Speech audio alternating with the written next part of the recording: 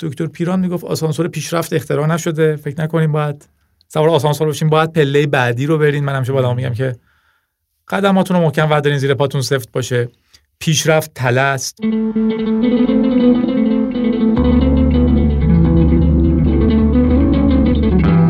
سلام، من محسنم و این 15مین قسمت پادکست کتابگرده. توی این پادکست سعی میکنم به آدم‌ها کتاب پیشنهاد بدم.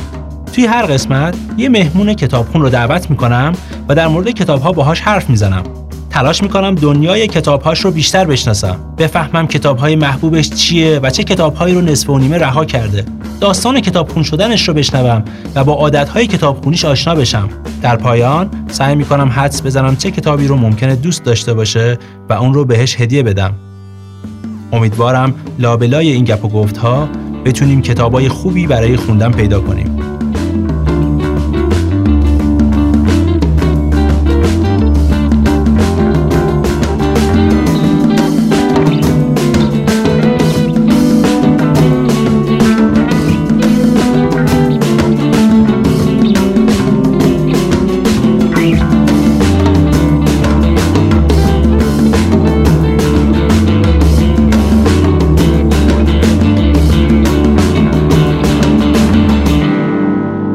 مهمون امروزمون برنامه نویسه. کنجکاویش نسبت به ناشناخته ها و به خصوص انسان باعث شد که سری هم به علوم انسانی بزنه و جامعه شناسی بخونه. یکی از قدیمی ترین پادکست های زنده فارسی رو داره به اسم رادیو گیک و همینطور یه بلاگ قدیمی هم داره به اسم کیبورد آزاد که هنوز هم توش فعاله. جادی میرمیرانی مهمون این قسمت کتابگرده. تو این قسمت جادی در مورد اصطلاح گیک حرف میزنه و تعریف میکنه که چی شد از برنامه نویسی رفت سراغ جامعه شناسی.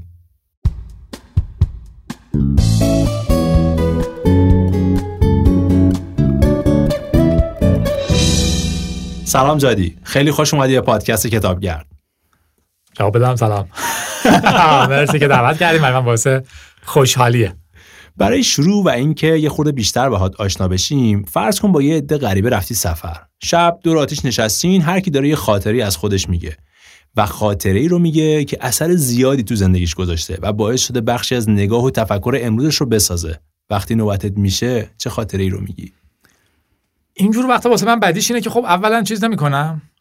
مثل اینا میشه که برام دیگه دارم ویدیوی بامزه نشون میدن تو یوتیوب، بعد تو اصلا ویدیو رو نگاه نمی‌کنی، چون می‌خوای مال خودت بعدش نشون بدی. در کل ماجرا همش حواسم به اینه که خب من چی می‌خوام بگم، ولی حدس می‌زنم که من آخرش یه جوری از زیرش در میرم. یعنی من معمولاً تو این جور جاها یه جوری سعی می‌کنم بلغزم و پیچم و برم. این کار سختیه دیگه، نمیدونم. یعنی انتخاب برام خیلی شاخه‌هاش به جای اینکه جمع بشه گسترده‌تر میشه. الان فکر می‌کنم که احتمالاً می‌پرسی که یه روزی یه جایی از این ماجرا که کتاب پیشنهادیت به خوانندگان چیه، تنها چیزی که بهش فکر کردم این بود. به شنوندگان. بعد اینکه خب من چیز پیشنهادی ندارم واقعا. یعنی من واقعا سخته بر من هیچ وقت نه سوال دارم نه پیشنهاد دارم. خب یه سری قرض دارم که اونا رو میتونم به شکل واقعی فازش همینه. یعنی واقعا نمیتونم با آدمو پیشنهاد بدم یا مثلا بگم فلان جنبه از خودم رو معرفی کنم. اولین چیزی که به ذهنت میرسه وقتی این سوالو میگن چی؟ یعنی چیزی نیست که مثلا تو ذهنت یهو روشن بشه بگی نه بی خیالش مثلا بره. نه اصلا اونجوری نیست. در واقع هیچ فضای مبهمی میاد جلوم که باید توش بگردم و شبیه شکوفه‌های تمشک برم اولای خارای چیزایی پیدا کنم ببینم این خوبه این خوب نیست، این چیه، نه این که مهمله، اون که حالا به اینش به حال نیست. اونجوری نیست که یک کارم بگم نه اینو مخفی کنم. من اصولاً گذشته خیلی چیزی ندارم، واضحی در ذهنم ندارم. مثلا من هیچ خاطره‌ای از بچگیم زیر مثلا 12 سال فکر نمی‌کنم داشته باشم. که دلایل خوشحالی من البته همینه. فکر کنم هیچ خاطره تلمبار شده رو ذهنم ندارم دیگه، ولی از لحظه میتونم مثلا بگم در این لحظه از چی خوشم میاد، چی به نظرم باحاله. ولی خب در این لحظه از چی خوشت میاد مثلا؟ نظرم خوب شروع کردین و لازم نبودم توضیح بدی که بیا سلام کن به شنوندگان ما. تو تلویزیون دیدی اولی که میاد میشینه میگن که شما حالا یه سلام بکنید و یه سلام.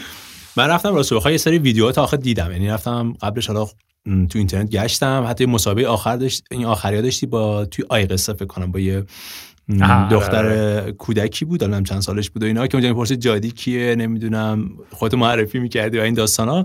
و تجربه شخصی هم که یه مصاحبه دیگه هم بود به غیر از این با 3 نوجوانی بود که در مورد چیزای کامپیوتر اینا صحبت می‌کردین. اونجا هم دوره همین سوالا رو پرسیدن که جادی کی و اینها. احساس کردم که با این سوال خیلی راحت نیستی، یعنی یه جورایی میگفتی دلیلش اسمت چیه، اسم مستعارت توضیح میدادی و اینها.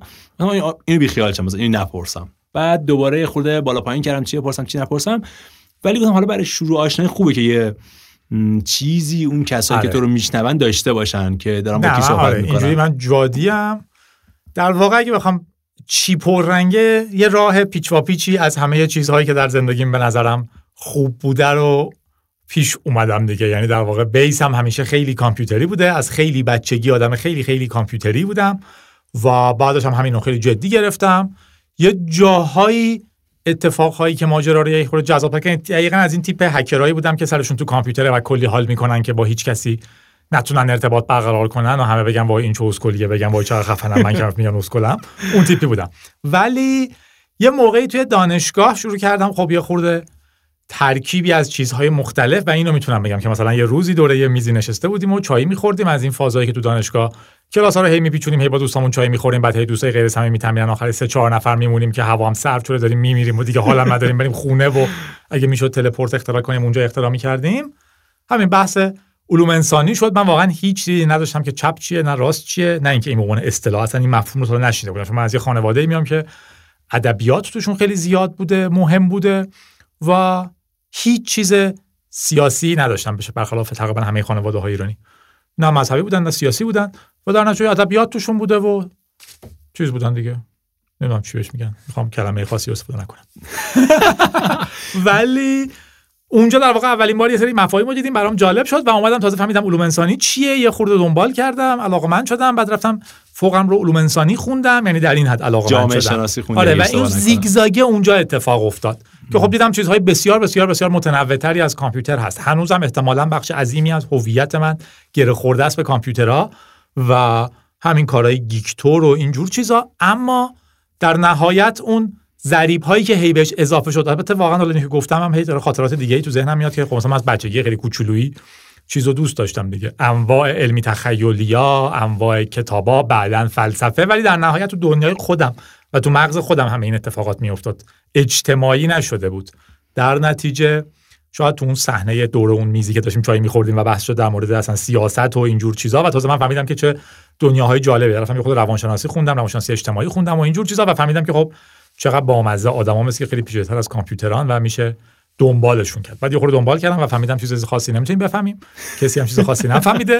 حالا خیلی ارزشمنده کسایی که دارن تلاش میکنن توش، ولی در واقع موضوع خیلی خیلی خیلی سختیه. درنچه کارم همیشه کامپیوتر موند، ولی فکر کنم این معرفی قشنگی باشه ازت. آره.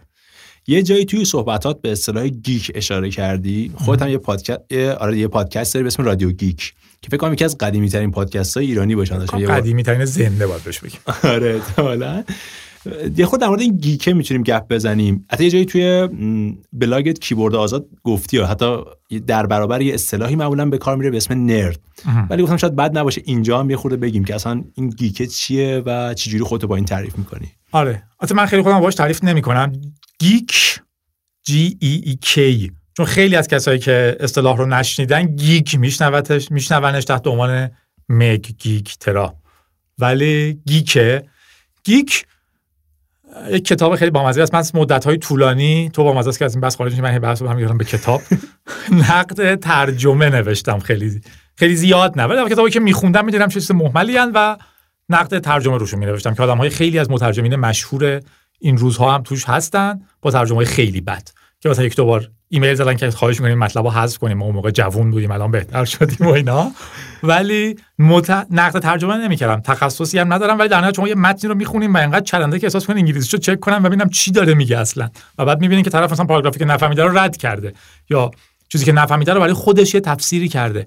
یکی از این کتابای مشهور که آدم نیست چیه توش اصطلاح گیکو به کار برده بود، فکر کنم شماره 4 5 رادیو گیک هم همینه. بعد گیکو ترجمه کرده بود یه قولیه که توی بازارها میدوه و سر مرغا رو از تنشون جدا میکنه. ایده این بود که خب یه سرچی تو اینترنت بکنید چه اشتباه گرفته بود اینو. اینم داره، ولی مثلا اگه بری تو مریام وبستر مثلا 1980 نگاه کنی خب مثلا این بوده.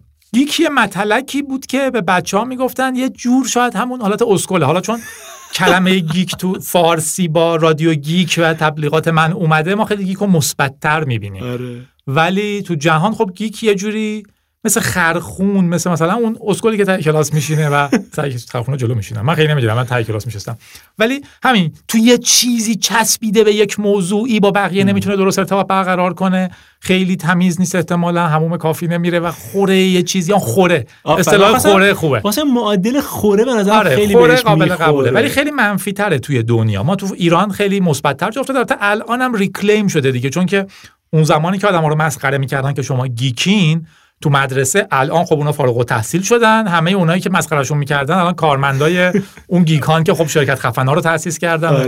در نتیجه کلمش اصطلاح درستری شده. نمیدونم تو پادکست شما چقدر جا داره، ولی خارجی‌ها میگن geek is the new sexy.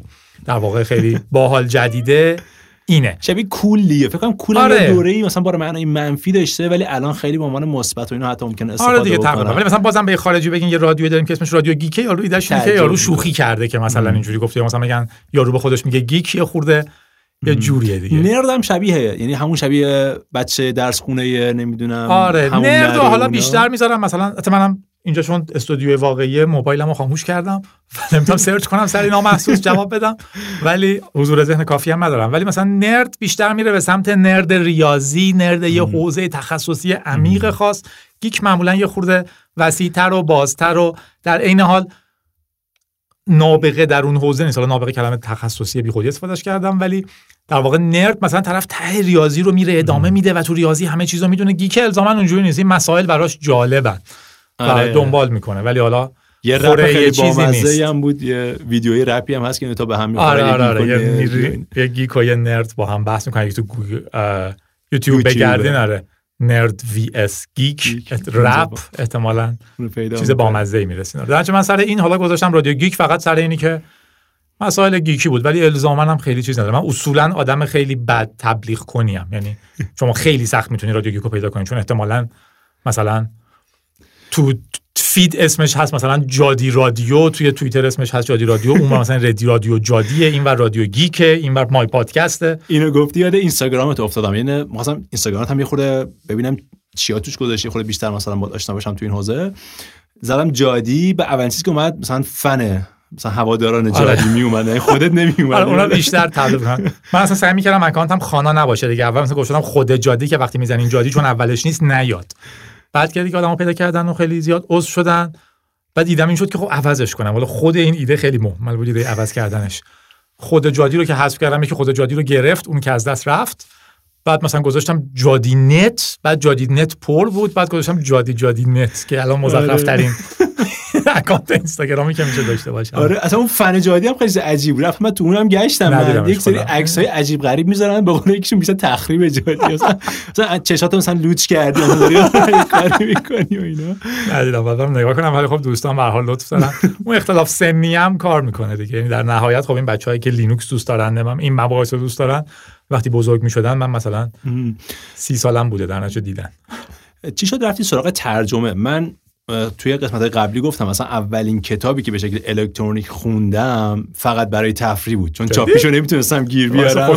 چاپی برات بیارم، احساس کردم خودنمایی مهملیه، می‌خواستم جلد امروز برات بیارم. لطف می‌کردی، خوشحال می‌شدم. آره رفتم الکترونیکیشو خوندم و خیلی برام جالب بود. و زندگینامه توروالدز، لینوس توروالدز، نویسنده لینوکس. و می‌خواستم چی شد رفتی سراغ ترجمه؟ فکر کنم یه کتاب دیگه هم الان ترجمه کردی یا در دست ترجمه داری؟ آره من واقعا به معنی واقعی نچرال بورن مترجمم، مترجم بالفطره، بالذات، نه به معنی که ترجمه‌ام خوبه، ولی من واقعا همیشه به شکل اتوماتیک ترجمه رو دوست داشتم. نمیدونم چرا، همیشه هم برام سواله که خب نوشتن که خیلی کار جالب تریه، ولی برای من ترجمه هیجان انگیزتر و جالب تره. من فکر کنم اولین تکست هایی که در زندگیم از اینترنت گرفتم شروع کردم به خوندن رو هم حتی ترجمه کردم، مثلا رو کاغذ، چون برام خیلی هیجان انگیز بود. واسه میخوندم ترجمه‌اشو مینوشتم، یا یه کالمه داستان کوتاه علمی تخیلی اینا ترجمه کردم، هیچ کدومش چاپ نشده، بعد یه بار هنر کنم، اینا رو جمع کنم کنار هم، بگم تو که این حداقل کنار هم یه دونه همشون گم و گور شدن، فقط برای اینکه وقتی میخوندم همزمان ترجمه میکردم و برام جالب بود. یا مثلا همین گفتم مثلا کتاب فارسی هم که میخونم در واقع تو ذهنم ترجمه میکنم که این یارو چی ترجمه کرده. مثلا اون روز حالا دازنامه نمیبریم از مترجمین عزیز که بعداً دردسرتون نشه، ولی یه چیزی میخوندیم و خب دیدیم خیلی ترجمهش بده، مال صداریس بود و خب خیلی بد نبود، ولی مشخص بود که یارو چیز انگلیسی رو به زور فارسی ایناشو ترجمه کرده و خب میبینید تو انگلیسی همونجا احساس میکنین که معنیش اینه. در نتیجه کلا این تبدیل زبانی رو دوست داشتم، با اینکه زبانم خیلی خوب نیست، مترجم خوبی نیستم، یعنی هیچ تخصصی در این موضوع ندارم، ولی به هر حال به عنوان یه آدمی که از این کار خوشش میاد به خودم حق میدم. درنچه خیلی زیاد داستان این شکلی رو کاغذ حتی ترجمه کردم، یعنی زمانی بود که منم حتی روی چیز نمی نوشتم. جالب بود. بعدها اینا رو پیدا کردم، بعضی کاغذاشو تایپ کردم، الان دارمش، ولی همیشه یکی از اهداف زندگیم اینه که اون چند تا داستان بی ربط رو کاملا به هیچ ربطی ندارن ترجمه کنم، جمع کنم، به شکل یک کتاب منتشر کنم. ولی بعدها خب کتاب توروالز رو خوندم، چندین کتاب دیگه خوندم که خیلی جالب بود. توروالز خب خیلی برام مهم بود در دنیای لینوکسی، خیلی مهمه، کتاب خیلی انگیزه بخشیه برای کسایی که بخوام برنامه نویس باشن یا تاریخچه سیستم عامل رو بدونن و اینجور چیزا. و در نتیجه شروع کردم ترجمه کردنش، ولی اینو واقعا با ایده چاپ ترجمه کردم. خیلی وقتا من ترجمه کردم، هینی که داشتم کتابو میخوندم به نظرم چون خوب اومده شروع کردم ترجمه کردنش، به جای خوندن در واقع ترجمهش کردم که این یه هیجانی هم حفظ میکنه که بخونیش، هرچند که میرسی آخرش یه چیز مزخرفی بود، بچه‌ها وقت تلف کردم اگه آخرش بد باشه، ولی در نهایت بد نیست. ولی توروالز رو با ایده ترجمه کردم، چندین بار تلاش کردم به دوست خیلی خوبی اون موقع خیلی سعی کرد که کمک کنه که این رو چاپ کنیم و هی از اینا بود که خیلی اولد اسکول پرینت میگرفت، ادیت میکرد، برای ناشرا پست میکرد و اینا که کلا فضا تو آمریکا بود دیگه. و خیلی هم لطف کرد و یادش هم بخیر.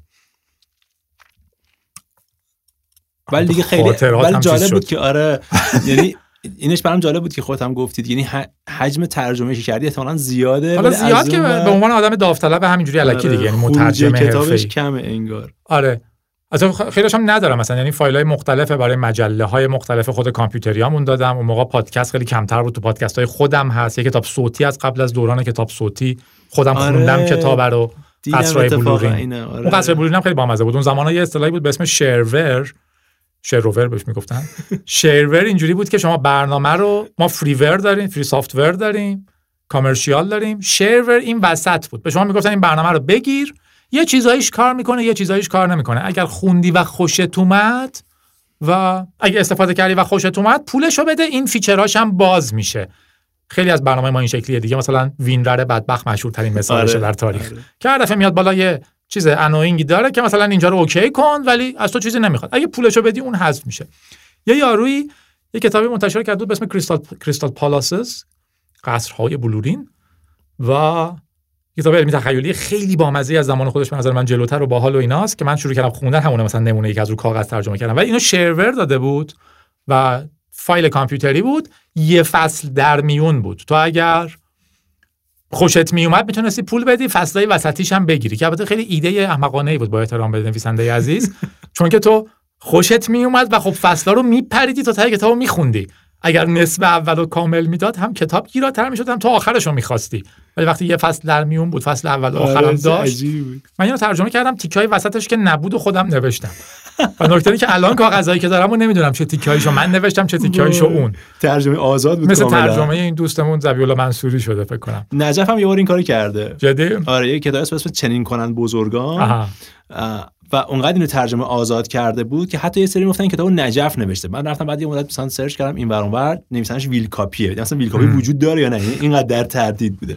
بعدم نه واقعا وجود داره ویل کاپی، ولی چون طنز بوده ترجمه آزاد کرده خودش جایی رو آره این کارو کرده. کتاب منم اینجوری کنین. البته اون اگه منتشر کنم که خیلی علاقه‌مندم یه جزوه کوچیکی منتشر کنم، چون کتابه واقعا چندین فصله، ولی باگش اینه که همین هر چقدر من تو اینترنت بعدها دنبال یارو گشتم هیچ وقت پیداش نکردم، اسم کتاب و اسم نویسنده رو هیچ چیزش پیدا نکردم.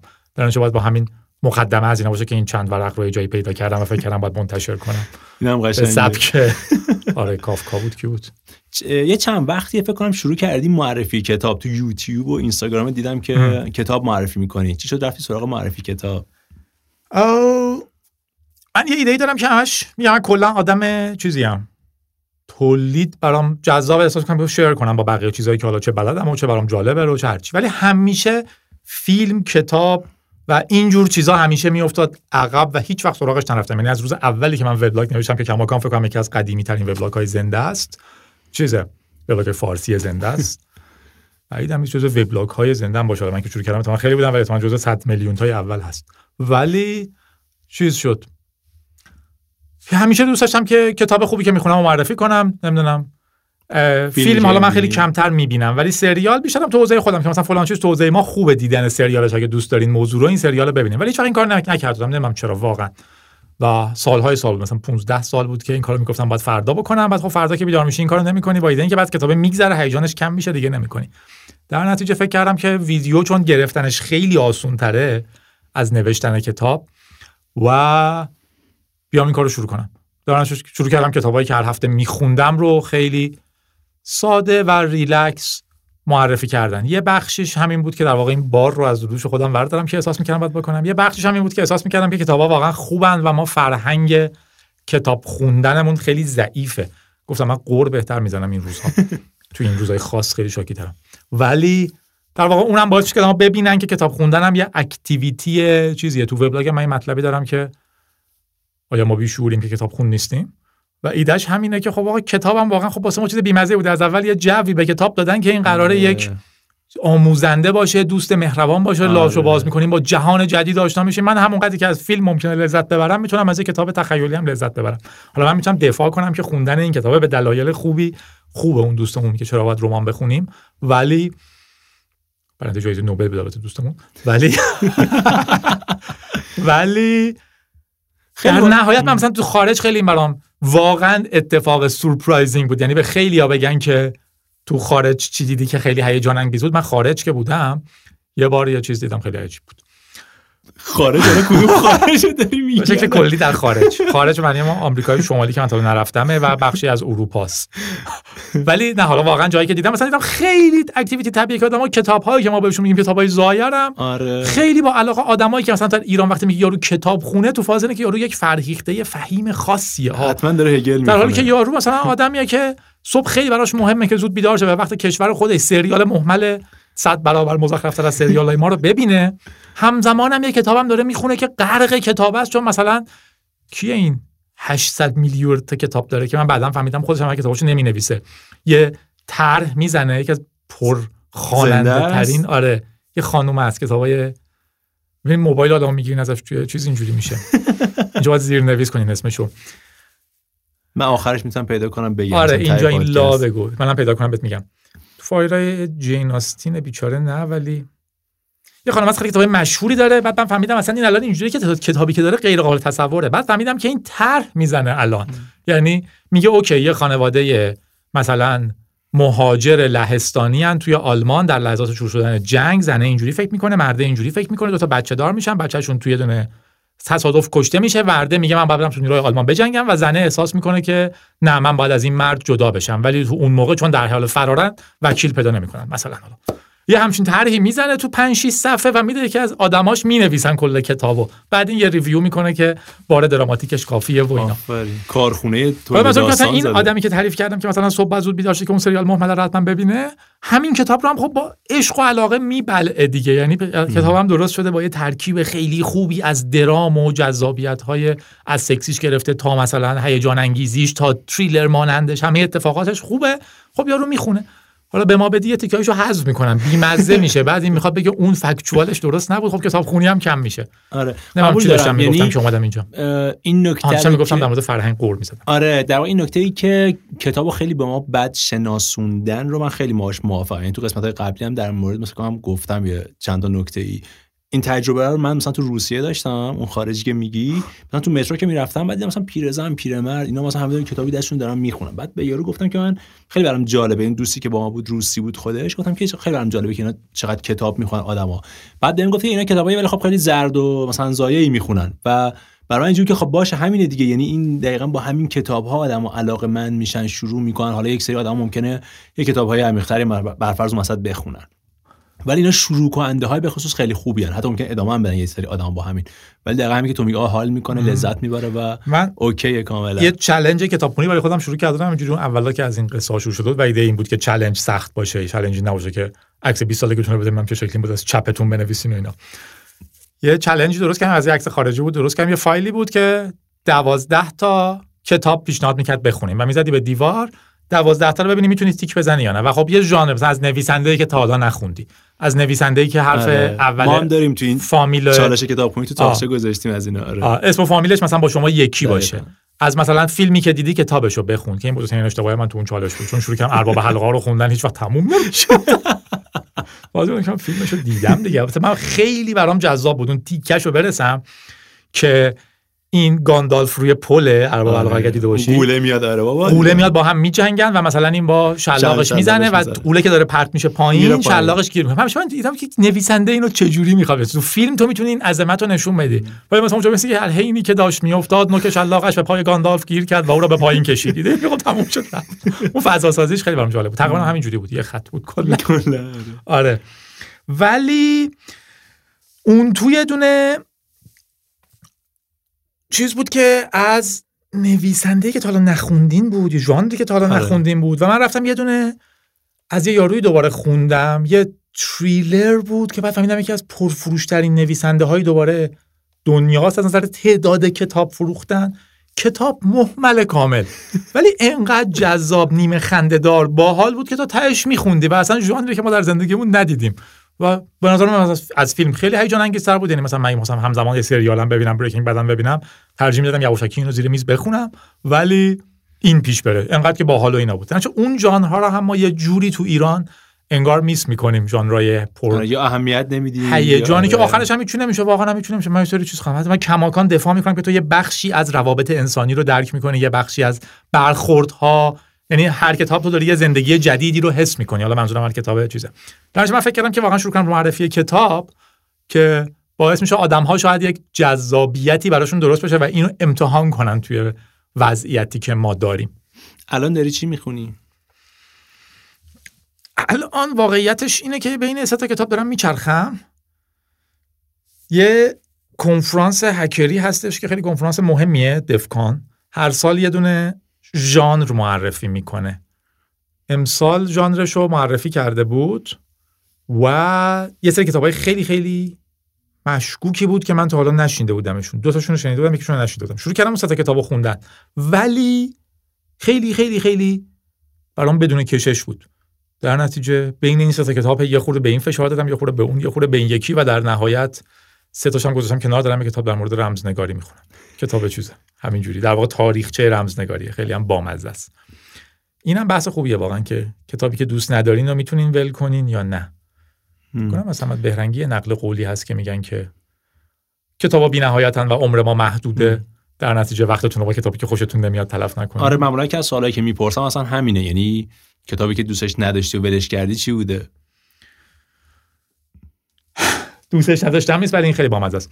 من توی قطر کار میکردم و یه دوران مثلا زیادی ساعت بیکاری داشتم توی کشوری که خب هیچ آدمم خیلی کمه.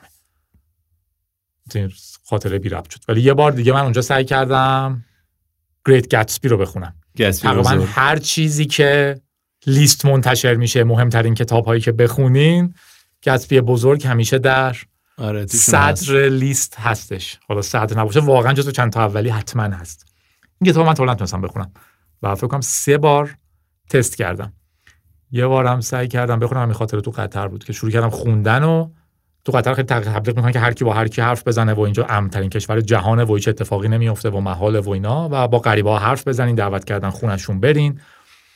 بعد یه یاری بغل هستم بود، یه پیرمرد خیلی متشخصی بود و بعد شروع کرد با من گپ زدن و گفتش که با مزه داری گتسبی رو سعی می‌کنی بخونی؟ سعی نکنم، گفتم داری گتسبی رو می‌خونی؟ گفتم آره. و بعد مثلا 10 دقیقه با هم حرف زدیم و بعد گفت کتاب میتونی بخونی؟ گفتم راستش نه، ولی چون همیشه تو لیست صدر هست گفتن که میخوام یه بار به انگلیسی در زندگیم بخونم. بار سومی که سعی میکنم و نمیتونم توش پیش برم، چون نمیدونم چرا زبانش نمیفهمم. همیشه با روحیه ضعیف شروع میکنم، شاید هم واقعا زبانش سخته، نمیدونم.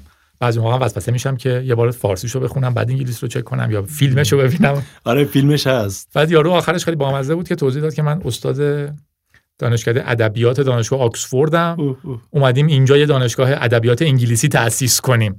با زبانی که با هم گپ زدیم بعید میدونم تو بتونی اینو بخونی. کتابو حروم نکن. آره ولی اون هست، به خاطر حوصله سر رفتن نبود. ولی خب تو بیشتر انگلیسی میخونی درسته؟ یا فارسی هم امتحان کردی؟ من که فارسی خب خیلی زیاد میخونم، فیگور انگلیسی رو اصلا نمیام، ولی خیلی چیزها در نهایت میگم با اون حساسیت خاصی که نشون میدم به اینکه آیا اینجایی کتاب درست بود، آیا اونجاش نکنه یه چیزی حذف شده، هی استرس میگیرم و هی مقابله میکنم، باعث میشه که یه چیزایی رو انگلیسی بخونم. مثلا مردی به نام اوور رو به انگلیسی فارسی دوتاییشو خوندیم همزمان با پارتنرم، خیلی هم خوب بود و مقابله هم می‌کردیم. بعضی فصل‌ها رو انگلیسی می‌خوندیم. فکر کنم اتفاقا از تاقچه هم خریده بودیمش. دارین شما؟ آره چند تا ترجمه هم داریم. خریدیمش. ترجمه‌اش هم مترجمش خوب بود. یه جاهای سوتیایی داده بود. مثلا گفته بود طنابو گره زد به یه صفحه بزرگ فلزی و کشیدش. ایده این بود که خب اینو می‌نویسین. نمی‌فهمید طنابو من به صفحه فلزی گره بزنم اگه سوراخ نداشته باشه. به سوراخ. یعنی بعد حواس باشه که فیزیکی اصلا چیزی که نوشته. از اونجا رفتیم انگلیسیشو شروع کردیم خوندن، ولی ترجمه‌اش خیلی خوبه. و به نظرم خیلی مثلا مردی که چی بود، مرد 100 ساله‌ای که از پنجره پرید و فرار کرد. مثلا اون مثلا به فارسی خوندیم، خیلی خوش گذشت. یا مثلا همین سداریس به فارسی من باش خیلی بیشتر خندیدم، پیمان خاکسار تا انگلیسیش. یعنی یه فرم جذابی داره. من چیزی ندارم به فارسی یا انگلیسی، ولی خیلی وقتا احساس می‌کنی که نکنه یه چیزی حذف شده، نکنه اینجاش بد بود، اینجاش که من نفهمیدم، نکنه یه گیری تو کارش بود، در نتیجه مجبور میشین که چیز کنین. مثلا همون مرد 100 ساله‌ای که از پنجره پرید بیرون و فراد، مثلا یه جایی در مورد ایران داره، مثلا اونجاشو رفتیم چک کردیم، ترجمه‌ش هم خیلی درست و خوب بود. میاد ساواک میگیرنش. آره با مزه خیلی ایدهش. یعنی چیزی کم و زیاد نشده بود واقعا از چیز. یه خورده درباره عادت‌های کتابخونیت گپ بزنیم. آیا عادت‌های خاصی داری؟ عادت نمیدونم شما به چی میگید عادت؟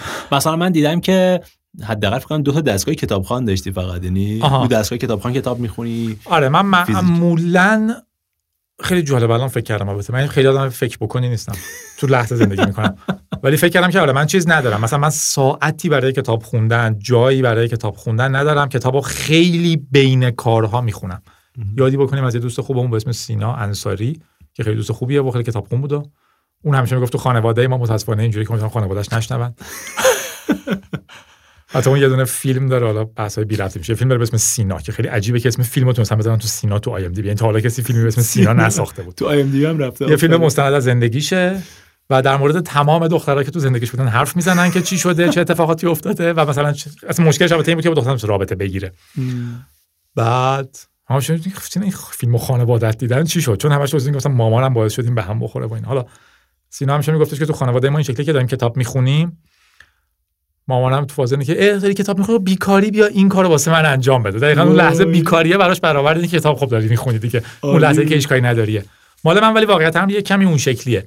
یعنی معمولاً کتاب برام سوراخ‌ها رو پر میکنه. حالا از توی دستشویی گرفته تا توی مثلا بین یه کاری، یا اگه دارم یه سریالی میبینم که برام جذاب نیست، یعنی میخوام یه حالت دازمود آروم بشم، ولی چیزی که در مورد کتاب خوندن کار میکنه و پیش میبرتش عادت واسه من قبل از خواب کتاب خوندنه. یعنی مثلا 10 بخوابم تا 11 کتاب بخونم و این دقیقاً هم سویچش دیده میشه.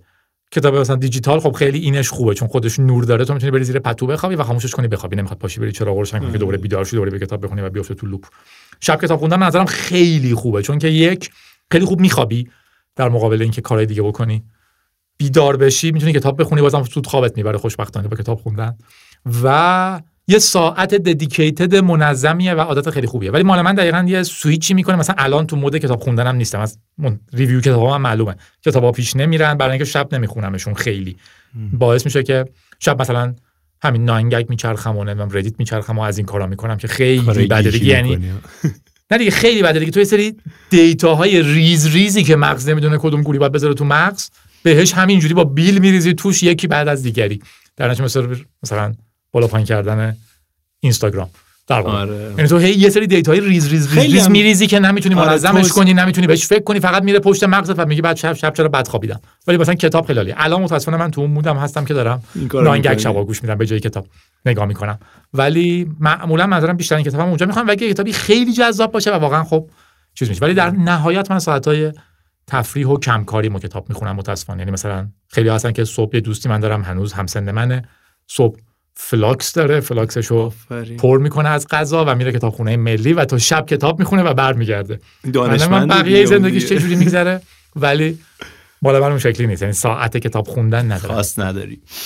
بریم سراغ داستان کتابخون شدنه. چی شد که اصلا یه چیز دیگه هم اضافه کنم؟ بگو حتما. گفتی 2 تا دیوایس، یکیش که در واقع از نسل پارتنرم فرزانه است که چیز کیندل خوبیش اینه که دکمه‌شو میزنی روشن میشه.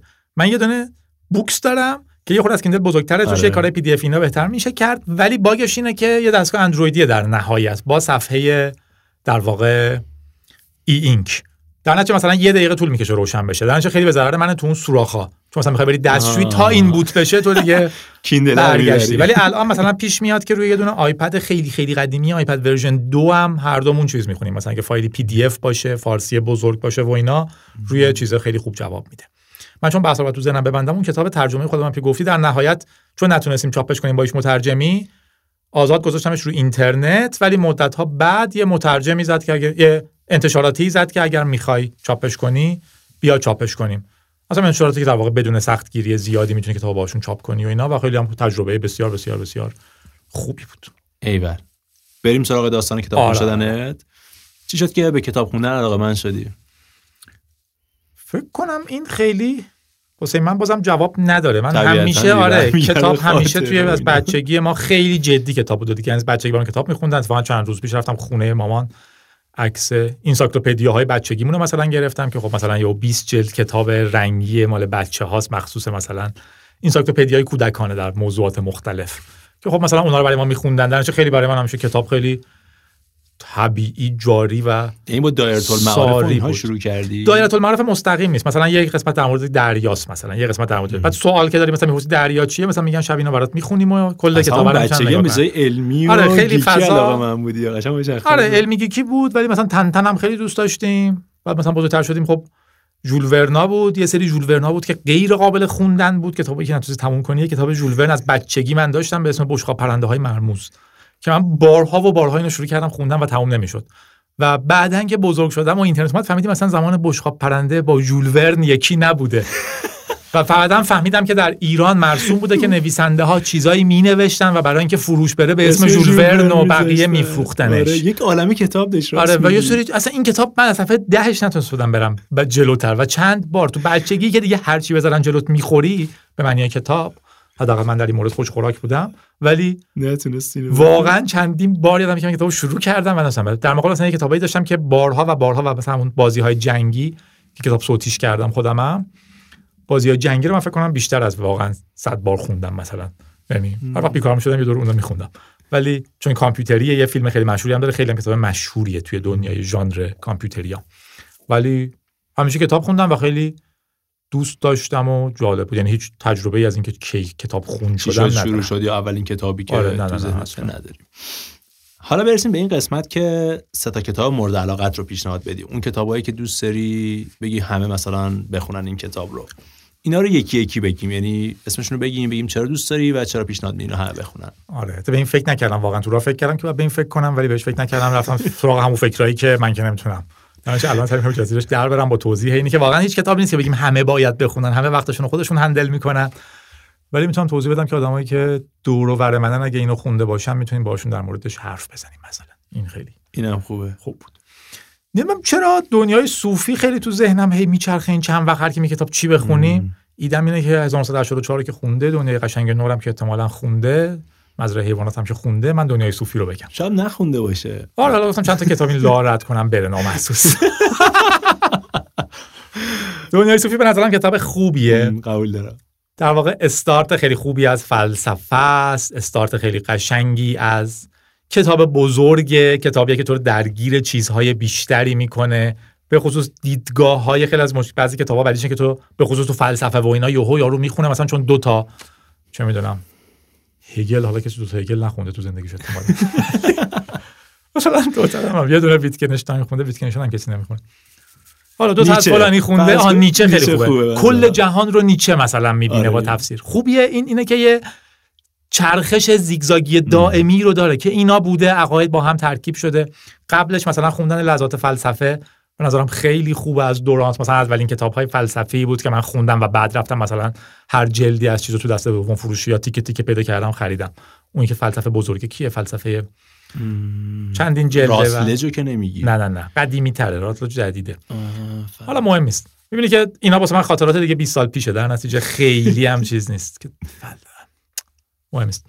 ولی مثلا ویلدوران شروع خوبی بود و بعد مثلا تازه من اینا رو خونده بودم به نظرم دنیای صوفی خیلی کتاب قشنگی اومد. مثلا پشتش دنیای تئو که حالا شبیهشه تو همون فضای مذهبی ترش، بازم به نظرم کتاب خوبیه. اون که دیدگاه مختلفی رو میده، هیجان انگیزه و اینا، به نظرم خیلی باحاله.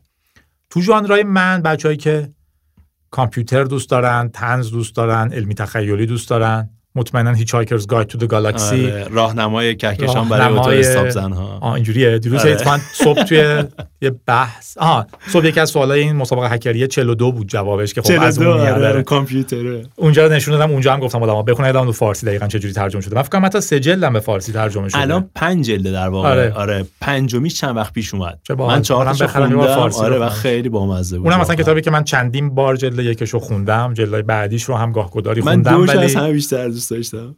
آره یکیش به خاطر 42 خیلی مهمه. آره ولی آره مثلا اون به نظرم کتاب باحالی از یه ژانر دیگه، یعنی همین داستانی که آدم‌ها غرق یک خط و یک چیزی که من این ژانر رو دوست دارم نشن. الان فکرم چون این بحث بوکوفسکی‌ها هم خیلی خوبه بخونیم، ولی مطمئناً به انگلیسی چون واقعا چیزی بوکوفسکی رو من دوست دارم، ولی خودم توصیه نمی‌کنم حالا هر کسی که چیزی بخوام توصیه کنم. برای اون که در حال زندگی می‌کنن و این ویژگی در حال رو دارن، مثلا بوکوفسکی خیلی خوبه. یه جوری شد انگار من انگلیسی بلدم، ببخشید که این جو اصلا منظورم به این نیست، ولی بوکوفسکی انگلیسی فوق‌العاده داره. یعنی وقتی من بوکوفسکی رو خیلی دوست دارم به عنوان واقعا حالا گندکاری‌های زندگیش به جاش، اونی هم که همه چیز رو ترک کرد آخر زندگی و سالم زندگی کردم به جاش، ولی در کل تو کتاباش با شخصیت چیناسکیش خیلی خوبه و من خیلی دوستش دارم و هر چیزی رو که میخونم تو کتابای دیگه همیشه فکر می‌کنم اگه اینو بوکوفسکی مینوشت چه جوری مینوشت. جملات کوتاه بسیار بدیهی، یعنی فکر می‌کنم کتابی مثلا ویمن رو شروع خیلی خوبی باشه برای انگلیسی خیلی پسرا دختر خوششون میاد نه،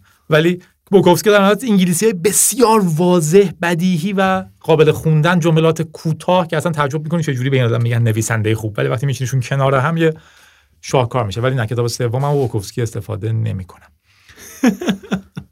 چیزو گفتم، دنیای صوفی رو گفتم، هیچ‌هایکرز گاید تو د گالاکسی، اونم خیلی باحاله دیگه، چون در واقع یک کتاب علمی تخیلی طنز داری که مرحوم بهش اصلا سر یه شرط بندی گفتن نمیتونیم علمی تخیلی طنز داشته باشیم، گفت میتونیم، یه چیز کوتاه نوشت، خیلی باحال بود، کتاب کاملش کرد و بعد ازش یه چیز در آورد. کتاب سومو دیگه میذارم بچه‌ها خودشون انتخاب کنن. بذار اینجوری بگم، اگه یه کسی میخواد مثلا کامپیوتر یا هک و چیزهای اینجوری باش آشنا بشه و ایده‌ای هم نداره برای اینکه شروع وارد این داستان بشه و شروع کنه، چه کتابی رو میتونی پیشنهاد بدی؟ کتاب فنی که نمیخوام بگم، ولی برای اینکه جو بگیره فیلم هکرز رو ببینه، بازی آنجلینا جولی، اون باعث شد ما هکر بشیم.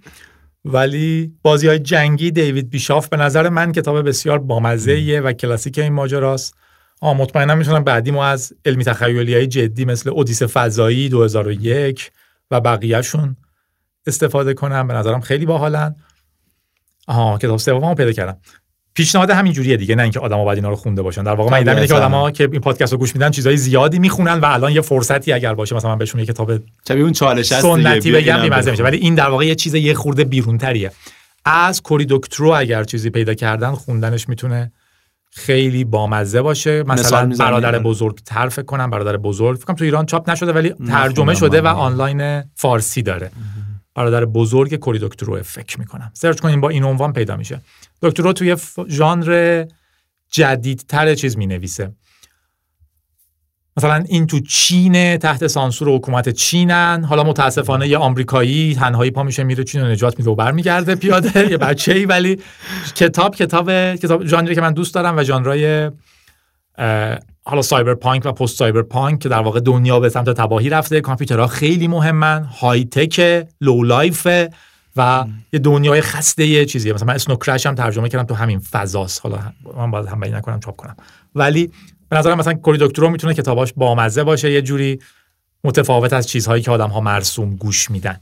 من هیچ وقت مثلا استاد دانشگاه باشم به خاطر اینکه اسمای یادم میره. الان باز اسما خوب یادمه ولی خیلی از آدمایی میاد تو ذهنم بگم که یادم نیست. ایول. حالا تو این قسمت من میخوام بهت کتاب پیشنهاد بدم. من 3 تا کتاب پیشنهاد میدم.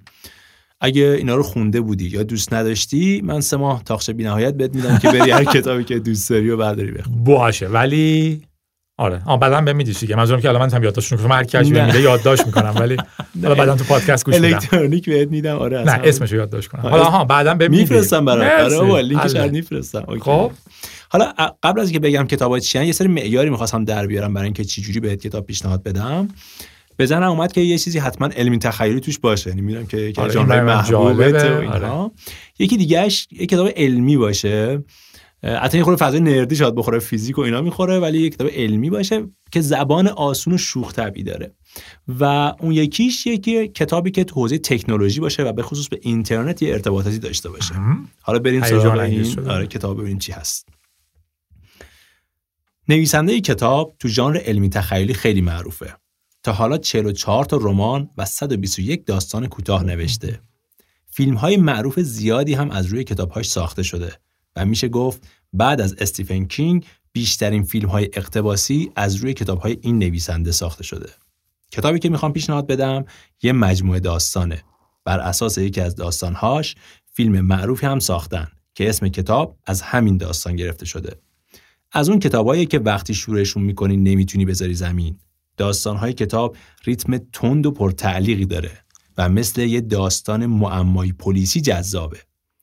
مثلا تو داستان اولش فضایی‌ها سفینه‌های زمینی رو شکست دادن و در راه حمله به زمین هستن. آزمایشگاه وستینگهاوس موفق میشه یه لایه دفاعی دور زمین درست کنه تا به طور موقت جلوی حمله فضایی‌ها رو بگیره. حالا تمام دانشمندها در تلاشن تا سلاح مناسبی برای نابودی فضایی‌ها پیدا کنن. شخصیت اصلی داستان یکی از همین دانشمنداست به اسم الهام. یه روز صبح که مثل همیشه سفینه میاد جلوی خونش تا الهام رو به آزمایشگاه ببره، میفهمه که یه آدم غریبه به اسم پیتر هم توی سفینه است. پیتر بهش میگه از بخش امنیت اومده تا الهام رو به جرم جاسوسی برای فضایی‌ها بازداشت کنه. حالا بقیه‌اش رو نمیگم که دیگه داستان لو نره. تونستی حدس بزنی چه کتابیه؟ نه ولی با مزه بود. عنوانش خیلی خوبه. خیلی کار سختیه انتخاب کردن چنین چیزی واقعا برای آدمو. خیلی باید جدی دنبال کنی. آره دیگه رفتم کلی این برام گشتم و اینها. چیه؟ گزارش اقلیت. ممکنه فیلمش دیده باشی. فیلمو متأسفانه دیدم ولی خیلی خوشحال میشم کتابو بخونم. آره. فیلیپ کی دیک ترجمه علیرضا یارپور، نشر پریان. خیلی کتاب جذابیه. اینه که مثلا میخونی هی معما و درگیری و اتفاقای پشت سر هم میفته و اینها. 3 تا داستان فکر کنم داستان سومش میشه گزارش اقلیت. این کتاب خیلی قطوری هم نیست. خیلی هم خوشحال میشم. بریم سراغ کتاب دوم. 3 تاشو میدی دیگه ها یا نه؟ آره یکیشو باید انتخاب کنم. آره انتخاب باید بکنی. من در واقع 3 تاشو بین این 3 تا انتخاب کن. آره. گوگل ترندز ابزاریه که سال 2009 خیلی بی سر و صدا به دنیای اینترنت معرفی شد. این ابزار به کاربران نشون میده که تو بازه‌های زمانی متفاوت در مکان‌های مختلف هر کلمه یا عبارت با چه فراوانی جستجو میشه. در ویرایش‌های اولیه گوگل ترندز این تذکر روی صفحه ظاهر میشد. مطمئن باشید نمیخواهید تز دکترایتان را با این داده‌ها بنویسید. همین تذکر ست استیونز نویسنده این کتاب رو ترغیب میکنه تا تزش رو با کمک این ابزار بنویسه. اولین باری که ست استیونز کلمه نیگر به معنی کاکاسیاه رو تو گوگل ترند جستجو میکنه از میزان فراوانی شوکه میشه، چون این کلمه بار توهین‌آمیز زیادی داره و به کار بردنش در جاهای رسمی ممنوعه. مخصوصاً بعد از اینکه اوباما رئیس جمهور شده بود، بعضی از دانشمندهای علوم اجتماعی میگفتن نژاد پرستی تو آمریکا نفسهای آخرش رو میکشه. استیونز ترکیب‌های دیگه‌ای رو هم امتحان میکنه. جستجوهای زیادی با عبارت کاکاسیای احمق و از کاکاسیاها متنفرم پیدا میکنه. بعد از چند ماه تحقیق، وقتی مقاله علمیش رو در مورد این موضوع نوشت، از طرف 5 تا مجله آکادمیک رد شد. از نظر اونا این میزان از نژاد پرستی در مردم آمریکا غیر ممکن بود. اما بعد از انتخاب شدن ترامپ که به شکل آشکاری رفتارهای نژاد پرستی داشت، کم کم تحقیقات استیونز جایگاه و اعتبار خودش رو پیدا کرد. استیونز بجز نژاد پرستی در مورد موضوعهای دیگه‌ای مثل شیوع بیماری هم از کلان داده برای تحلیلاش استفاده کرده و اونها رو به شکل این کتابی که الان میخوام پیشنهاد بدم منتشر کرد. چیه؟ نتونستی بس حدس بزنی؟ نه. همه دروغ میگوین. ست استیونز، دیوید و ویتس. آره اینو خیلی زیاد دیدم، نخوندم ولی مطمئناً اولی رو ترجیح میدم تا اینجا. خب بس بریم سراغ کتاب سوم. ولی با مزه بود و باحال بود. ولی آره کلا ایده‌ش هم که روی کلان داده ها داره خیلی کار زیاد میکنه. دیدم اصلا. آره. کتاب نخوندم ولی جزء لیست یه روزی بخونم هم هست. بخش از مقدمه کتاب رو میخونم. من فیزیکدانم. وقتی مردم از من میپرسن که خرج زندگیم رو از کجا در میآورم، به آنها میگویم که به همان کسب و کار خانوادگی مشغول هستم. برادرم فیزیکدان است. برادرزاده‌ام هم فیزیکدان است. شماری از عموزاده هایم هم فیزیکدانند. عمویم جایزه نوبل فیزیک را برد. پدرزنم یک فیزیکدان مشهور آلمانی بود و خواهرزنم با یک فیزیکدان وینی که از پدرزنم مشهورتر است ازدواج کرده. فیزیک که زندگی حرفه‌ای من است، یک جنبه خانوادگی هم برای من دارد. و در ادامه در مورد عموش امیلیو میگه که بعد از کشف عنصر رادیواکتیو تکنتیوم، امیلیو به روم میره و یه مقدار جزئی از این عنصر رو روی قبر پدرش پخش میکنه و میگه رادیواکتیوش کمه، اما نیمه عمر چند صد هزار سالش پایدارترین بنای یادبودیه که میتونستم براش بسازم. نویسنده کتاب خودش هم جایزه نوبل فیزیک رو برده و تو این کتاب با زبانی ساده و شیرین در مورد دما صحبت میکنه. از موضوعهای ساده‌ای مثل اینکه چرا دمای بدن انسان 37 درجه است تا اندازه‌گیری دمای خورشید و بررسی دما در مکانیک کوانتومی. اینم نخوندم ولی کماکان اولی برام جالب. اسمش هست یخچال انیشتین، داستان‌های سرد و گرم، جینو سگره، ترجمه ماندانا فرهادیان، نشر فرهنگ معاصر. نه نشیدم. آره جالبه خیلی. آره یعنی یک ولی اولی رو ترجمه کردم که کتاب داستانی به خصوص این چند وقت خیلی میس کردم. همونجوری گفتم 2-3 بار سعی کردم که کتاب داستانی بخونم و 2-3 بار اخیر همه کتابا شکست خورده بود. به نظرم این کتاب میتونه اون کتاب باشه که ادامهش بدی، چون اصلا واقعا سخت زمین گذاشتنش. من خودم اومدم مثلا اینو بهت معرفی کنم، کتاب رو گفتم خودم رو هم بخونم. بعد رفتم خوندم، همینجور ساعت‌ها درگیرش تمام کردم کتاب. من یه مشکلی که تو کتاب خوندن بعضی وقتا دارم شناختن و یادآوری شخصیت هاست، چون کلا آدما سخت یادم میمونن، روابط سخت یادم میمونن. کتابایی که خیلی زیاد شخصیت داره معمولا گیجم میکنه. قهرمانشون 100 سال تنهایی کتاب ناقص گذاشته شده، یعنی که اصلا دیگه بی معنی بود خوندنش واسه من. ولی داستان کوتاه گاهی واسه من این گیرو میکنه، چون هی باید بری دوباره آدما رو بشناسی، دوباره یه قارتی تموم میشه. ولی در نهایت مطمئنم که این به نظر خیلی هیجان انگیز میاد و به هر حال گزارش اقلیت توشه احتمالاً باید خیلی خیلی خیلی باحال باشه. اون کتاب سومی رو گفتی یاد فاینمن افتادم، یه کتاب خیلی خوبم اون داره که فاینمن اسم کتابش چیه؟ اون خانم رو سرچ کردم. دنیل استیل. مخصوصا یه دنیل استیل. نمی‌دونم دنیل استیل هنوز زنده است. شاید هم زنده نیست، من اطلاعات اشتباه می‌کنم. دنیل استیل تو می‌خواستم بگم که این خانم دنیل استیل رو واسه پرسیدم زنده است یا نه، تو زنده نیست، من خود شک کردم. گفتم زنده هست. خب دیگه مرده مگه؟ نه آره، یعنی تو ذهن من اینجوری بود، یعنی شاید من دارم اشتباه میکنم، ولی تو ذهن من اینجوری بود که این سنش خیلی زیاده، چون من مثلا زمان خیلی وقت پیش میخوندم داستاناشو و احساس میکنم این الان نمیدونم سنش میرسه. من محسوس اینو چک میکنم، من موبایلم رو روشن کردم چون نمیتونستم سرچ نکنم. یعنی همه فکرم اونجا بود که این کی بود و من چرا یادم نمیاد. آره اسم کتاب فاینمن هم هست Surely You Are Joking Mr. Feynman. شوخی میکنین آقای فاینمن. خیلی کتاب بامزه باحالی، اونم خیلی پیشنهاد میکنم که در واقع برنده جایزه خیلی لول بالای نوبل و پروژه منهتن و همه اینا بوده و خب یه کتاب داره در مورد زندگی خودش به عنوان یکی از باحال‌ترین فیزیکدان‌های. ولی ترجمه نشده نه؟ شده باشم یه چیزایش حذف شده، ولی شده باشم کماکان خوندنش میارزه. ولی همون دیگه اینا معمولا یه پیکای هیجان انگیزی دارن برای اینکه خب اون خوندن رو خیلی پر هیجان کنن، تو همون رو قیچی کنی یه جوری انگار بالا پایینش رو بالاخره خراب کردی.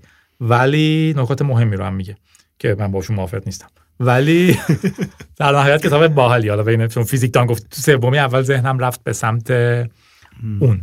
با مزه است اصلا دلیل این که اسمش رو یخچال انیشتین گذاشته که مثلا شبیه قصه گفتن تعریف میکنه. من اینو خیلی دوست داشتم مثلا و اینجوریت بگم مثلا یه دلیلی که خودم رفتم سراغ این کتاب مثلا چند وقت پیش که خوندمش این بود که مثلا فیزیک دوست نداشتم و از این چالش‌ها بود که برم سراغ چیزی که دوست ندارم و اون رو بخونم و همینجوری مقدمه‌اش که دقیقاً میخوندم برام جذاب اومد. دیدم خیلی شوخ و راحت اون داره تعریف میکنه. من تو لیست خریدم. تو اولی رو کادو بده که خاطره بهتریه، ولی دومی رو میخرم میخونم. و اصلا به این دلیل گفتم یخچال انیشتین که توی فصلی توضیح میده قصه‌شو که انیشتین یه زمانی توی اداره ثبت احوال سوئیس اداره ثبت اختراعات سوئیس کار میکرده و اونجا یه خبری میخونه تو روزنامه که یک خانواده‌ای بر اثر مثلا سوراخ شده بود یخچالشون، گازش رو میاد بیرون و اونا خانواده مرده بود و این خیلی ناراحت میشه، چون اون زمان برای اینکه یخچال رو بتونن خنک کنن اول این مثلا یه میانه اتفاق میافتاد و این میانه مثلا منبسط میشد، گرما رو حالا مثلا میگرفت و یخچال فقط مطمئن‌تر و گاز سمی بود اون موقع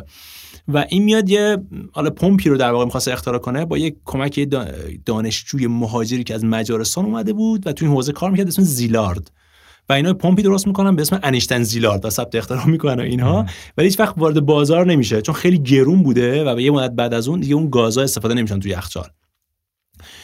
داستان بعدش هم جالبه که زیلارد، یعنی انیشتین بعد از این اتفاقی که میفته پمپ رو اختراع میکنن و میره مهاجرت میکنه به آمریکا، به دلیلی که همون دوره‌ای بوده که هیتلر میاد و اتفاقای بعدش میفته و مهاجرت میکنه میره. و این زیلارد چیکار میکنه؟ اینو میره تو انگلیس با یه دوست دیگه‌ای شروع میکنن روی واکنش‌های هسته‌ای کار کردن و میرسن به یک معمایی که حالا چجوری این راکتور رو ما سرد کنیم و اونجا میاد مثلا از پمپ انیشتین زیلارد استفاده میکنه. من کلا کتابای اینجوری رو خیلی دوست دارم و به نظرم باحال خیلی. دلیلی که گفتم اولی رو بده برای اینکه کتاب ماندگارتریه برام، یعنی در نهایت مطمئنم که بارها بهش برخواهم گشت، ولی اینم دوست دارم و مطمئنم میذارم تو لیست خوندنم. و الان که داره یادم میاد حتی اینجوری بود ماجرا که بعدش زیلارد یک نامه‌ای نیست و انیشتین، ببین چقدر جالب وقتی قصه گو آدم یادش میمونه انگار که این چیزی که ما داریم روش کار میکنیم خیلی خطر انفجارش زیاده و میشه ازش بمب درست کرد و این ترسیده بود از این اتفاق و فکر می‌کرد خودش مثلا نامه بنویسه به کسی تحویلش نمیگیرن چون آدم معروفی نیست. مثلا به انیشتین نامه می‌نویسه و انیشتین اون نامه معروف رو به رئیس جمهور آمریکا می‌نویسه و خطر بمب اتم رو میگه و خیلی اعتقاد دارن این شروع سلسله اتفاقهایی بوده که پروژه منهتن و اون ساخت بمب اتم میرسه. آره. جالب بود. این تیپ کتابا واسه من خیلی جالبه. این تاریخ من مثلا چیزی که الان دارم میخونم تو رمزنگاری در واقع همین تاریخچه رمزنگاریه که اینا چی اومده جلو و چه اتفاقاتی افتاده و اینجور چیزا. الان یادم افتاد کتاب خیلی قشنگی هم خونده بودم که اسمش یادم نیست، کریپتونومیکون، که یه اسم چیزیه مثلا نسبتا من درآوردی از تمام جزوات رمزنگاری که توی زمان جنگ جهانی دوره هم جمع کرده بودن. کریپتونومیکون. حالا این کتاب دیگه است ولی مثلا خیلی اون کتاب من مثلا یه بار بخوام یه کتاب بنویسم بعد اون شکلی باشه. من خیلی برام عجیب بود که کل گپ آزاد در مورد کتاب دیگه. بله. واسه قبلی که تو ذهنم بود این بود که کتابای بیل گیتس معرفی میکنم خیلی خوب، حالا درسته که الان مجرده ولی کتابایی که معرفی میکنه رو من امروز خزه شخصیشم البته گرفتم. خودش توی یه دونه خونه 12 میلیون دلاری زندگی میکنه که سال 99 خریده. خانومش با بچه‌ها رفتن یه جزیره اجاره کردن، شبی $123,000. ولی الان غذا اینکلودد نیست ولی یه جزیره. ببینیم چه کتابی بعد از مجردیش پیشنهاد میده و فرقش چیه. ولی کتابای بیل گیتس مثلا یکی از منابع من وقتی نمیدونم چی باید بخونم در واقع میرم توی کتابای پیشنهادی بیل گیتس. اون تو این تیپی که گفتی تو فیزیک خیلی زیاد داره کتابا. همین تاریخچه پرتغال، نمیدونم خون شما چگونه میچرخد، از این کتاب. ولی خیلی در واقع یه ترکیبی از اتفاقات واقعی تاریخ و اون دیتایی که میخواد به تو بده. این کریپتونومیکون اگه اسمش درست بگم فکر کنم درست میگم، خیلی چیز داره. کتاب باحالیه، در دوره جنگ جهانی اتفاق میفته. این کتاباییه که یه چیزی رو سوار یه چیزی میکنن که من نمیدونم چرا واقعا تو ایران کسی سراغش نمیره و همین قهرمانا میتونن ازش تو ایران گیرم داشته باشه. ولی مثلا کتاب دفاع مقدس به اصطلاح اینقدر مینویسن، داستان اصلیه اون نیست. مثلا توی این ماجرا یه مجموعه طلاست که داره در واقع قراره بدزدنش توی ماجراهایی از یه زیردریایی و یه سری آدم دارن روی این کار میکنن. ولی همزمان من شوکه شدم که مثلا دیدم کل دانشمندان بزرگ رمزنگاری که ما میشناسیم هم تو کتاب هستن و اتفاقاتشون واقعیه. یا مثلا خیلی برای من عجیب بود که مثلا راز داوینچی رو یارو چه جوری مینویسه، این همه اطلاعات رو جمع میکنه دور داستانش. خوندی احتمالاً؟ آره الان فکر کنم نیستش ولی آره چیزش کردم به خاطر فکر کنم ممنوعش کردم. من خودم جدیداً پیداش نکردم ولی قدیم فارسی ایرانی خوندم. آره هم. ولی مثلا خیلی واسه من عجیب بود که این کتابا رو چجوری می‌نویسن. بعداً فهمیدم این کتابا برعکس نوشته میشن. یارو میاد کل فکتاشو جمع میکنه اول، اینا رو میچینه رو هم و بعد روش یه داستان سوار میکنه. درنچه به نظر میاد که این همه چیز رو به این عجیبی چجوری چسبون به هم، در حالی که اولش داره و حتی نرم افزار بعداً دیدم دارن که در واقع بلاک ها رو کنار هم میچینن، ارتباطاشو هم وصل میکنن، بعد میگم من اینو تو چپتر 1 میگم، اینو تو چپتر 2 میگم، اینو توی چپتر 3 میگم، که این برای من خیلی بامزه. مثلا یارو یه داستانه، حالا مثلا همسایه ها مثلا کتاب فکر کنم مثال ایرانی خوبی از ماجرا که در واقع تو توی روند تاریخی داری یه چیز دیگه تعریف میکنی ولی داری اون لاش در واقع خیلی واقعی اون رو هم با اتفاقات واقعیت میگی ولی کتاب تاریخی ننوشتی. اینم به نظرم خیلی کتاب ژانر بامزه‌ای که امیدوارم در ایران بیشتر ببینیم. به عنوان بگو چیزی مثلا خیلی عجیبه اینه که من هی منتظرم کتاب در مورد کرونا بیاد بیرون نمیاد. من فکر می‌کنم اون ماه اول باید 8 نفر رمان بنویسن و آره دیگه مثلا رمان بلند که مثلا عشق سالهای کرونا یه چیزای این مدلی، یعنی این اتفاقات توش خیلی بولد باشه، ولی خیلی واسه عجیبه که هنوز نیومده. آره منم الان که داری فکر می‌کنم داستانیش نیست ولی خیلی توصیه و اینا خیلی اومده. آره نه دیگه من ایدم این بود که چیز بیاد توصیه که شما خودتون فکر کنم موضوع تخصصیتون ولی فکر می‌کردم که کتاب همین داستان تو این فضا بیاد بیرون. حالا همینجوری یه دونه من خوندم هنوز بیرون نیومده، در واقع کسی یه نویسنده ایرانی میشناسم که نوشته به کرونا نیست، یه ماجرای مریضیه که میفته کل مثلا کشور رو درگیر میکنه، اتفاقات اینجوری میفته کوری ولی طنز دیگه اینی که من خوندم ولی هنوز منتشر نشده چون فرآیند انتشارم تو ایران خیلی طول میکشه، یعنی مثلا 6 ماه بعد احتمالاً این کتاب میاد بیرون، خورده تو بنویسن و منتشر بشه بره ارشاد و بیاد و 3 ماه اونجا گیر کنه، یه خورده طول میکشه.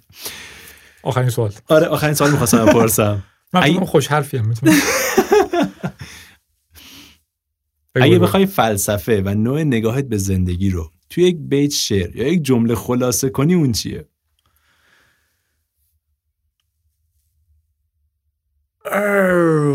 چون جمله پرده ای نداری که از پرده در نباشد بد نیست. یعنی چی؟ یعنی چه معنی؟ خیلی چیزا رو اگه مخفی نکنی دردسر استرس و چیزت هم کمتره دیگه. در نهایت همون باش که هستی استرست هم خیلی میاد پایین. الان حالا این بذارم رسید بازم حالا کار سخته، یعنی من میخوام اینو بگم به شکل جمله، خب یارو سالها کار میکنه سبک سنگین میکنه که من باید چی بگم. الان این به ذهنم رسید. یکی دیگه‌ش هم مال من اینه که دکتر پیران میگفت آسانسور پیشرفت اختراع نشده، فکر نکنیم باید سوار آسانسور بشین، باید پله بعدی رو برین. من همیشه بالا میگم که قدماتون رو محکم وردارین، زیر پاتون سفت باشه. پیشرفت تله است. من چند تا اصول برای زندگیم دارم، حتی حالا اونا رو نمیگم، اونا 10 تا اولیاشن، اینا 20 تا بعدیشن.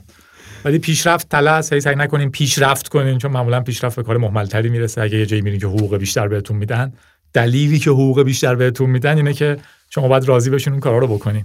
این نیست که شما یه تالنت خیلی عجیبی دارین که در جهان پیدا نمی‌شده و دارن دنبال شما می‌گردن. در نتیجه پیشرفت تله است. کارمند به نمونه نشین. من از افتخارات زندگیم شاید کارمند نمونه نشدم. کار خودم می‌کردم، می‌دونین که من یه پولی میدم، من یه کاری بکنم، یه کارمند نمونه شدم، یعنی از اون پولی که میدن خیلی بیشتر کار می‌کردم. از اونورم خب نپیچونین، زرنگ بازی نکنین، کاری که بهتون سپردن رو درست انجام بدین. این برای فقط جوونا بود. هنوز می‌خوای توصیه‌هامو ولی نتیجه اینه که آدم خوبی باشین، آدم شریفی باشین و زندگی سالم و خوش خودتون رو بکنین دیگه. این دنیا کوتاه‌تر از این حرفا و مهمل‌تر از این حرفاست. میدونی بوکوفسکی رو سنگ قبرش چی نوشته؟ آره ولی یادم نمیاد. تلاش نکن. آره don't try. آره don't try. آره تلاش نکن، در حال زندگی کن، لذت ببر.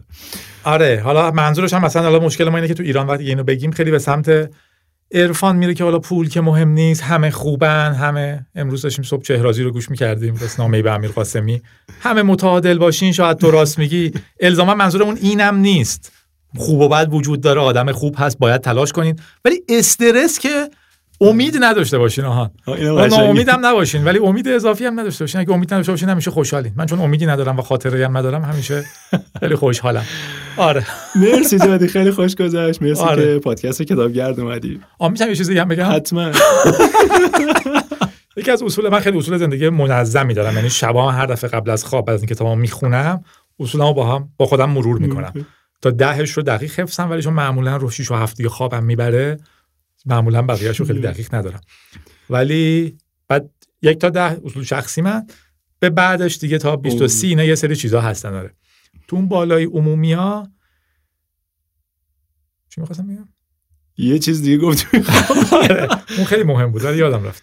ان شاء خواب تو قبل از خواب تو. من میگفتم که اون اصولاشو با خودم تکرار میکنم، تو یادم دارم اینا هیچ ربطی نداره. تو چی میگفتی؟ تو یه چیزی گفتی تلاش نکنین. آره خلاصه دیگه حرفی ندارم. با یه تعلیق خیلی بدی ولی که خیلی مهم میخوام بگم. من می‌خواستم یکی از همین چیزای حساس دیگه رو بگم. مثلا اون یارو بود که رفته بود دکتر، میگفت دو تا مشکل خیلی جدی و حاد پیدا کردم. یکی این که خیلی سال یادم میره، دومیش که یادش آره نه الان چیز توصیه دیگه نداره. باشه پس مرسی. اگه اذیت نمیشین و به نظرتون ضایع نیست. نه احتمالاً یه جای دیگه اینو خدافظی میکنم. آره نه اینا میتونیم بزنیم. هر لحظه فکر کنم چی می‌خواستم بگم. یادم رفت. مثلا اینکه خدافظی خوبه ولی مهم نیست. آره بعدی که داریم میتونید سرچ هم بکنید ببینید تو اینترنت چی بوده. نه اصول شخصی بود. آره باشه خوش باشید. خیلی خوشحال شدم. من خوش گذشت واقعا. دمت گرم. فعلا مرسی از شما. فعلا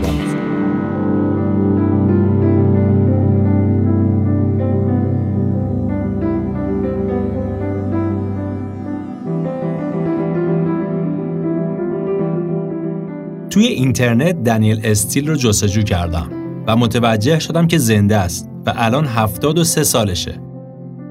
برای پایان این قسمت بخشی از بتل رپ گیک در برابر نرد رو میذارم.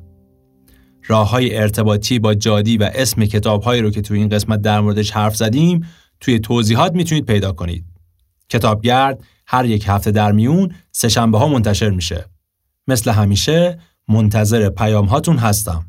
ممنون از طاقچه، حامی پادکست کتابگرد و ممنون از همه شما که تا این لحظه با ما بودید. دمتون گرم و سرتون خوش. What do you think you're doing, nerd? Did you just call me a nerd? Geek? Yeah, nerd. Yes, I am a nerd, but worm, I'm studious. From my cerebral cortex to my gluteus. Back in kindergarten, I aced my college entrance exam. Now, I'm no rocket scientist. Oh, wait, I am. When I pour my alphabets, I get nothing but straight A's. My retainer and headgear connect to a back brace. I got a pocket protector. I broke my glasses on purpose so I could tape them together. We're back to Reddit and type stuff no one will see. You're a geek. That means you're just a hipster wannabe. That's right, I'm a geek. I've got brains and a personality. I wear my glasses sincerely and my t-shirts ironically. There's some things you can't learn in a class, or else I'll sign you up for intro to how not to be a social outcast. You're just so early 2013. I was the cool form of uncool before uncool became a thing. I use an app to pair pork with the perfect Bordeaux. Too bad there's no app to neutralize your BO. While you're lost in Second Life letting your fingernails grow long, I'll be syncing up my iPhone, tablet, TV, and your mom. Sure, grooming's not my thing, but I don't care. I look so good in chainmail that it's not Renaissance fair. Doesn't LARP stand for loser and reject party? I'd rather cosplay with hotties than play fake army. I tried Dungeons & Dragons once and I died of boredom, but I'll still kick your Assassin's Creed post-mortem. Mario Party's the only one you get invited to. Your life is like Skyrim, an endless quest of solitude. Ooh, you beat Angry Birds. You're not a gamer cause you battle your friends with words. You click on cute icons, I execute commands. Do you really need a genius to teach you GarageBand? I landed the first rafflecopter and took an orphans when I was 12 cause I'm an early adopter. I can wear Google Glass without looking like a dweeb. Okay, maybe not, but I can yelp with some good footy. You need 16 gigs of RAM to watch a Steve Jobs doc? I keep an actual RAM in my PC. His name is Spock. I'm a new console. Your face is birth control. I troll brony sites. You look like an actual troll. I'm fluent in C++. See, you just suck. Can your iPhone autocorrect your dumb haircut? Hold on a second. Let me tweet this infographic I made that illustrates the fact you'll never get to procreate. I just haven't met a woman of a high enough caliber. The only dates you have are on your Google calendar. You're losing this battle. Your foam sword won't help. In the future, you'll randomly access this memory and crap yourself. Did I mention I built a dancing robot? No one gives a Shatner about your skinny jeans. Do you even know what URL means? You don't know what you're talking about.